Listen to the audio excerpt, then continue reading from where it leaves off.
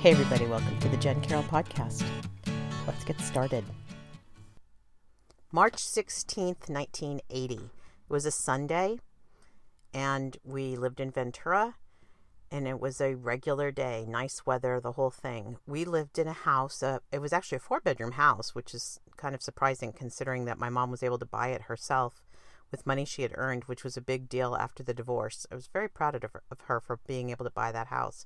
We lived in a 4-bedroom house that was on, the back of yard was on school grounds, an elementary school grounds, and we had a dog named Ginger, except the little kids could never say Ginger's name, so it was always Jinjo. And Jinjo was expert at climbing trees, and so Jinjo would climb up in those trees and greet the children every school day. She loved those kids. And she was a great dog, and I just remember how much I liked that house living up against the back of a school, because you'd always hear happy noises during the daytime, kids yelling and screaming and having a good time, laughing, a lot of laughing, and then of course talking to the dog.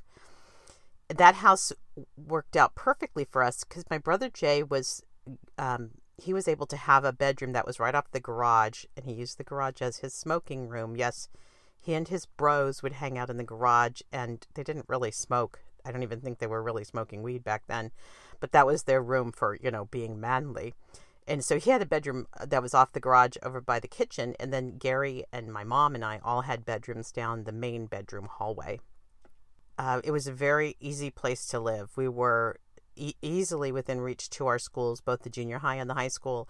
And then my dad lived up on the hill, which was behind us. If you looked at the school from our backyard, there was a hill behind that, and that was a hill that had a very fancy tract of homes called Ondulando, and which recently burned, which in the Great Fires of Ventura, I think that was in the last year or so, a lot of homes there burned. And then just Ondulando adjacent on the right were the Clearpoint homes, a development that was fairly new and had a lot of homes up on the hill, and they all had views of the water. If you were lucky, they mostly had views of the water. The ocean was still pretty far away from our house, like 5 miles, 6 miles, but you could still see it. And it was a regular Sunday day, and the only thing that let me know something was up, and I got the call, was a weird phone call from my dad's law partner, Phil Drescher. Phil never called us, not at my mom's house. He probably talked to my dad all the time, but he didn't call our house. After the divorce, we had become kind of riffraff. My dad, being a lawyer, had locked up all the lawyers, and so my mom got a pretty bad settlement in her divorce, and she got very little alimony, which was still a thing back then, and then very little in child support because my dad just negotiated hard. He wanted to hang on to his money and just dole it out to us as needed rather than give my mom a big check. So she worked. She did a couple different things, but at this time I believe she was working as a realtor, which was kind of, unfortunately, a cliche for divorced mothers of that time. But she earned enough money to buy us a house, so I thought that was a pretty cool thing. I was very proud of her. She did that. And she also went back to school to get her college degree while we were in junior high school. So I was very, very proud of her for a working mom who had wrangled 3 kids all the time. I was super proud of her for that. Anyway, it was a regular Sunday, and my little brother Gary, who was 12 at the time, had a regular job mowing the lawn at my dad's house. That's how he made his spending money. And so he had gone up to my dad's to work to do the lawn. It was a way he could make some spending money. He typically rode his bike up there, and the other yard guys were there working on the hill, I think clearing weeds off the hill. And so Gary went ahead and went in through the front door, which was unlocked. And when he went in, my dad's house was organized, it was a split level house, but essentially also a 1-story. But the living room was a sunken living room. And when you walked in the front door, it was there on the left. You would have seen the living room. And I guess things were messed up. The couch cushions were a mess. There were things that were rumpled around. And then if you went straight back, you would go to the family room. There was a formal dining room attached to the living room there on the left. If you're closing your eyes, you can see it. There's a dining room table. It's up a few steps from the sunken living room. Then if you walk straight back, you would walk into the family room/kitchen. This was against the back of the house. If you look at the picture, it's under the awning that's there in the backyard. That's where the kitchen is. It faces out. It had a view of the ocean. And then there was the family room.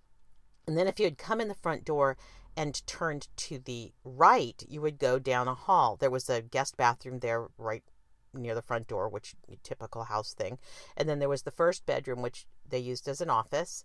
And then the laundry room, which went out to the garage that you can see from the front of the house. And then you'd make that left turn and go down the rest of the hallway. And there were 2 bedrooms there, a bathroom in the middle of the house, and then my dad and Charlene's master suite, which was along the back. And there was a sliding glass door that went out from their bedroom out to the patio, and then a small bathroom. It wasn't a huge bathroom, but a bathroom there at the back of the house. So if you were sitting on the green belt, which the picture that's on my blog has a picture of a shot of the house from kind of up above, there was a green belt there, and you could sit there and see everything going on inside their home. Often curtains weren't closed because the only other person that could really see in their house was their back neighbor. And that was the front of the house for the back neighbor. So really, there weren't like bedrooms facing each other. They had a fair amount of privacy on that plot of land. And I remembered I liked that because you could sit out there in that yard and see pretty much all over Ventura County. As Gary walked in to the house that day, he could hear an alarm clock going off, which was unusual. And if you remember those old digital clocks, you would have to punch the crap out of them or, use some sort of precision to turn them off. They didn't just have a big bar on the top. Not at the beginning. They usually had some kind of little toggle you had to hit. So you could hear that alarm going off. And at first you thought, oh, I better wait a minute. They could be waking up, which is weird because it was after lunch. And he thought for sure they were up already. But he thought, give them privacy. But then he went on because it wasn't going off. Nobody was turning off the alarm. So as he turned the corner and he walked into their bedroom, he saw that there were 2 bodies in the bed, and he walked around to the far side, which was my dad's side of the bed, and turned off the alarm there on the nightstand, and then slowly lifted the comforter that had been pulled over both of their heads. Now, in reality, this was a really bloody scene, but you couldn't really tell. Gary, he didn't talk to me about seeing a lot of blood. I think he's talked to my mom about it, but it wasn't like that was the first thing you noticed because blood turns dry. It becomes that rust color. And essentially he's looking at these bodies in the bed. So he goes to lift up the comforter. It sticks to my dad's head, but not too much. I mean, not so much that he was wrestling with it. But as he goes to pull the cover back, there's some resistance. And then he sees a scar that my dad had on his shoulder, his upper right shoulder, that we all knew about. It was like my dad, we would always tease him when he was in the pool that he was the great white whale, and we knew that scar. We are a pasty people, very fair. So anyway, and I have my dad's body. He always carried some extra weight. But he had that scar, and Gary knew that was my dad. And so he stopped and turned and used the phone that was there on my dad's nightstand, a landline, and called to 911. He had just learned about 911 at school. It was a fairly new feature. But he called 911, and they asked him for the address of the house. And none of us knew the house. I don't even know if I knew the house number then.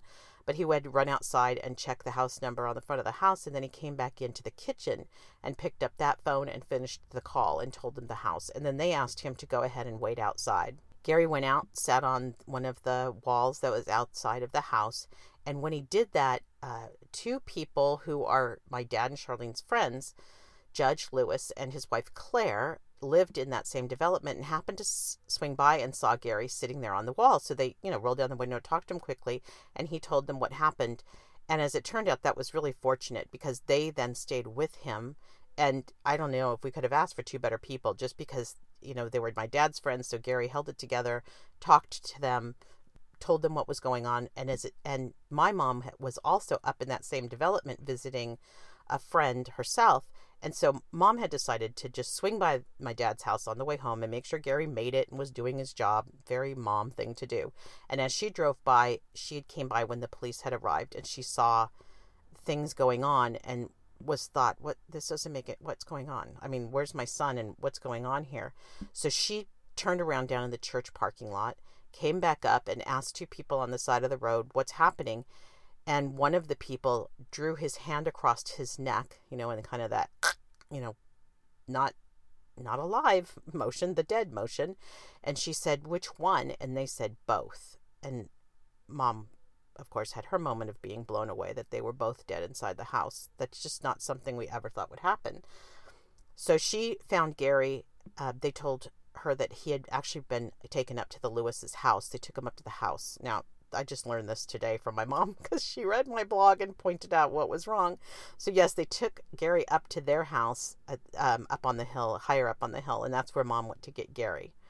As for Jay and I, who were back at Sutter Street at my mom's house, I knew something was up because Phil had called, but I didn't know what was going on. All of a sudden, when they came home, Gary came bursting through the door. It looked like he had been crying, and he ran straight to his bedroom. My mom came in after him and said, I need to talk to you guys, something to get us together. And then I remember so vividly that I was sitting on a black beanbag chair that we had. It was a really big one, very, very 70s. And it was in front of this piano, and that was my grandma's piano, Lila. She was my favorite person of all time.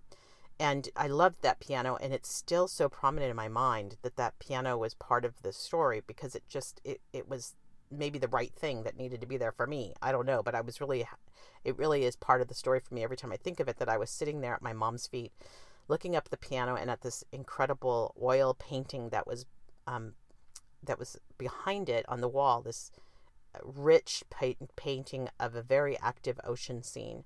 Mom still has it. It's gorgeous. It's this oil painting. But I could see those two things as she was talking to us. And essentially, she said, your father is dead. And we stopped.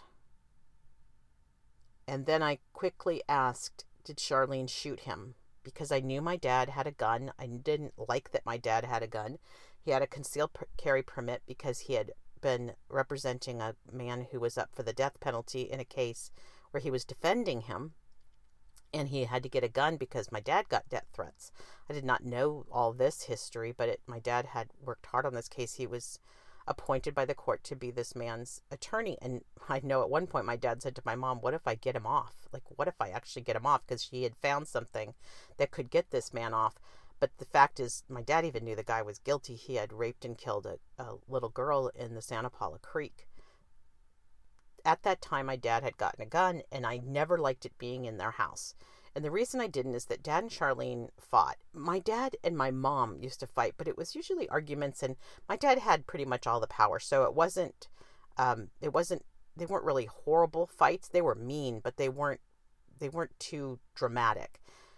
When Dad and Charlene fought, it was high drama. In fact, one time he called me up to the house to break up a fight between them, which is pretty unusual to think of calling your kid. But I know part of it was because I could drive and I could get there, and he didn't know how to get anybody else there. But I was called to come up and break up this fight. And that's when Charlene did something that I had never seen done before. She took the silverware tray, the one that you put the forks and the knives and the spoons, and she took that silverware tray out of the drawer in the kitchen, and my dad was outside on the lawn and they were yelling at each other, and she flung the silverware, not the tray, just every individual piece of the silverware in one fell swoop. Everything went pell-mell, end over end, through the sky, going towards my dad. Not one piece hit him, but I always thought that was one of the most badass moves I had ever seen, was to take the silverware and throw it like that.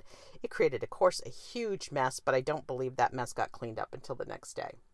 So I was used to big fights, and I was used to drama, and that's why I thought there would be a chance that Charlene would shoot him, not because she wanted him dead, but because she might actually go use a gun to make a difference, to escalate the fight, to try to win. My dad would fight and crush you in fights. He was all about winning, always about winning. And I learned that early on. And he would absolutely go for the kill in terms of the war of words and that sort of thing. So that's what I thought. But Mom said, no, they're both dead. That is, of course, not what either of us expected. Jay immediately turned and went out the door. And he went for a run. Mom had to go talk to Gary in the back. So she went back to his bedroom and talked to him. And I looked around and realized I probably should go check on Jay. I don't know where he was going. And then I also knew I was going to need to check on one more thing. So I hopped in the car. It was a 1964 Volkswagen, the one that's in all the pictures. That was a car I could use as we got older. And so I hopped in the bug and headed out to find Jay. I didn't find him. I headed towards the direction where his best friend lived, but I did not find him there. And so instead I went ahead and went up to my dad's house because I just had to see for myself what was going on.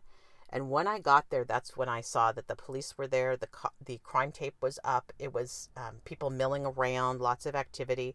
I didn't stop and talk to anybody. At least I don't remember. I may have. The police might even have things that I said then. But I don't think I stopped to talk to anybody at that point because I don't even know what I would have said. We all went back home. Jay eventually got there. He ended up at good friends of my parents' house, which was probably a really great thing because they were just, Mom says, they're just the right people to have talked to him that night. And we all ended up back at the house. We had a little bit of time before everybody found out. The newspaper in Ventura came out in the afternoons, and so there wouldn't be another edition till Monday afternoon at around 3:30. That's when we figured the news would start breaking. But the phone started ringing, and you don't need to have a newspaper for news to spread in a small town. People found out quickly, and we started to get lots of phone calls. Also, the police came over, and I know that there were lawyers there. I'm not even sure. It might have been that Phil came over. I don't remember exactly. It feels like a blur to me. That is when things started getting really crazy and chaotic and lots of people being around. And, of course, it just picked up speed the next day when the news got out formally in town. So that's what happened on the day that my dad was murdered. I am sure I cried. I think I cried at the moment my mom told me, but I also know that whenever things are complex like that, we all tend to be a little less emotional and a lot more inquisitive and needing to know and be involved and find out what's going on. So I suspect that's really what happened and why I don't have a lot more memories about it. But it's interesting because it feels like it was a lot like what happened on the day that D'Angelo was arrested. And I will talk about that in the next podcast. If you like the podcast, be sure to subscribe and rate it. And I'm out. Until next time.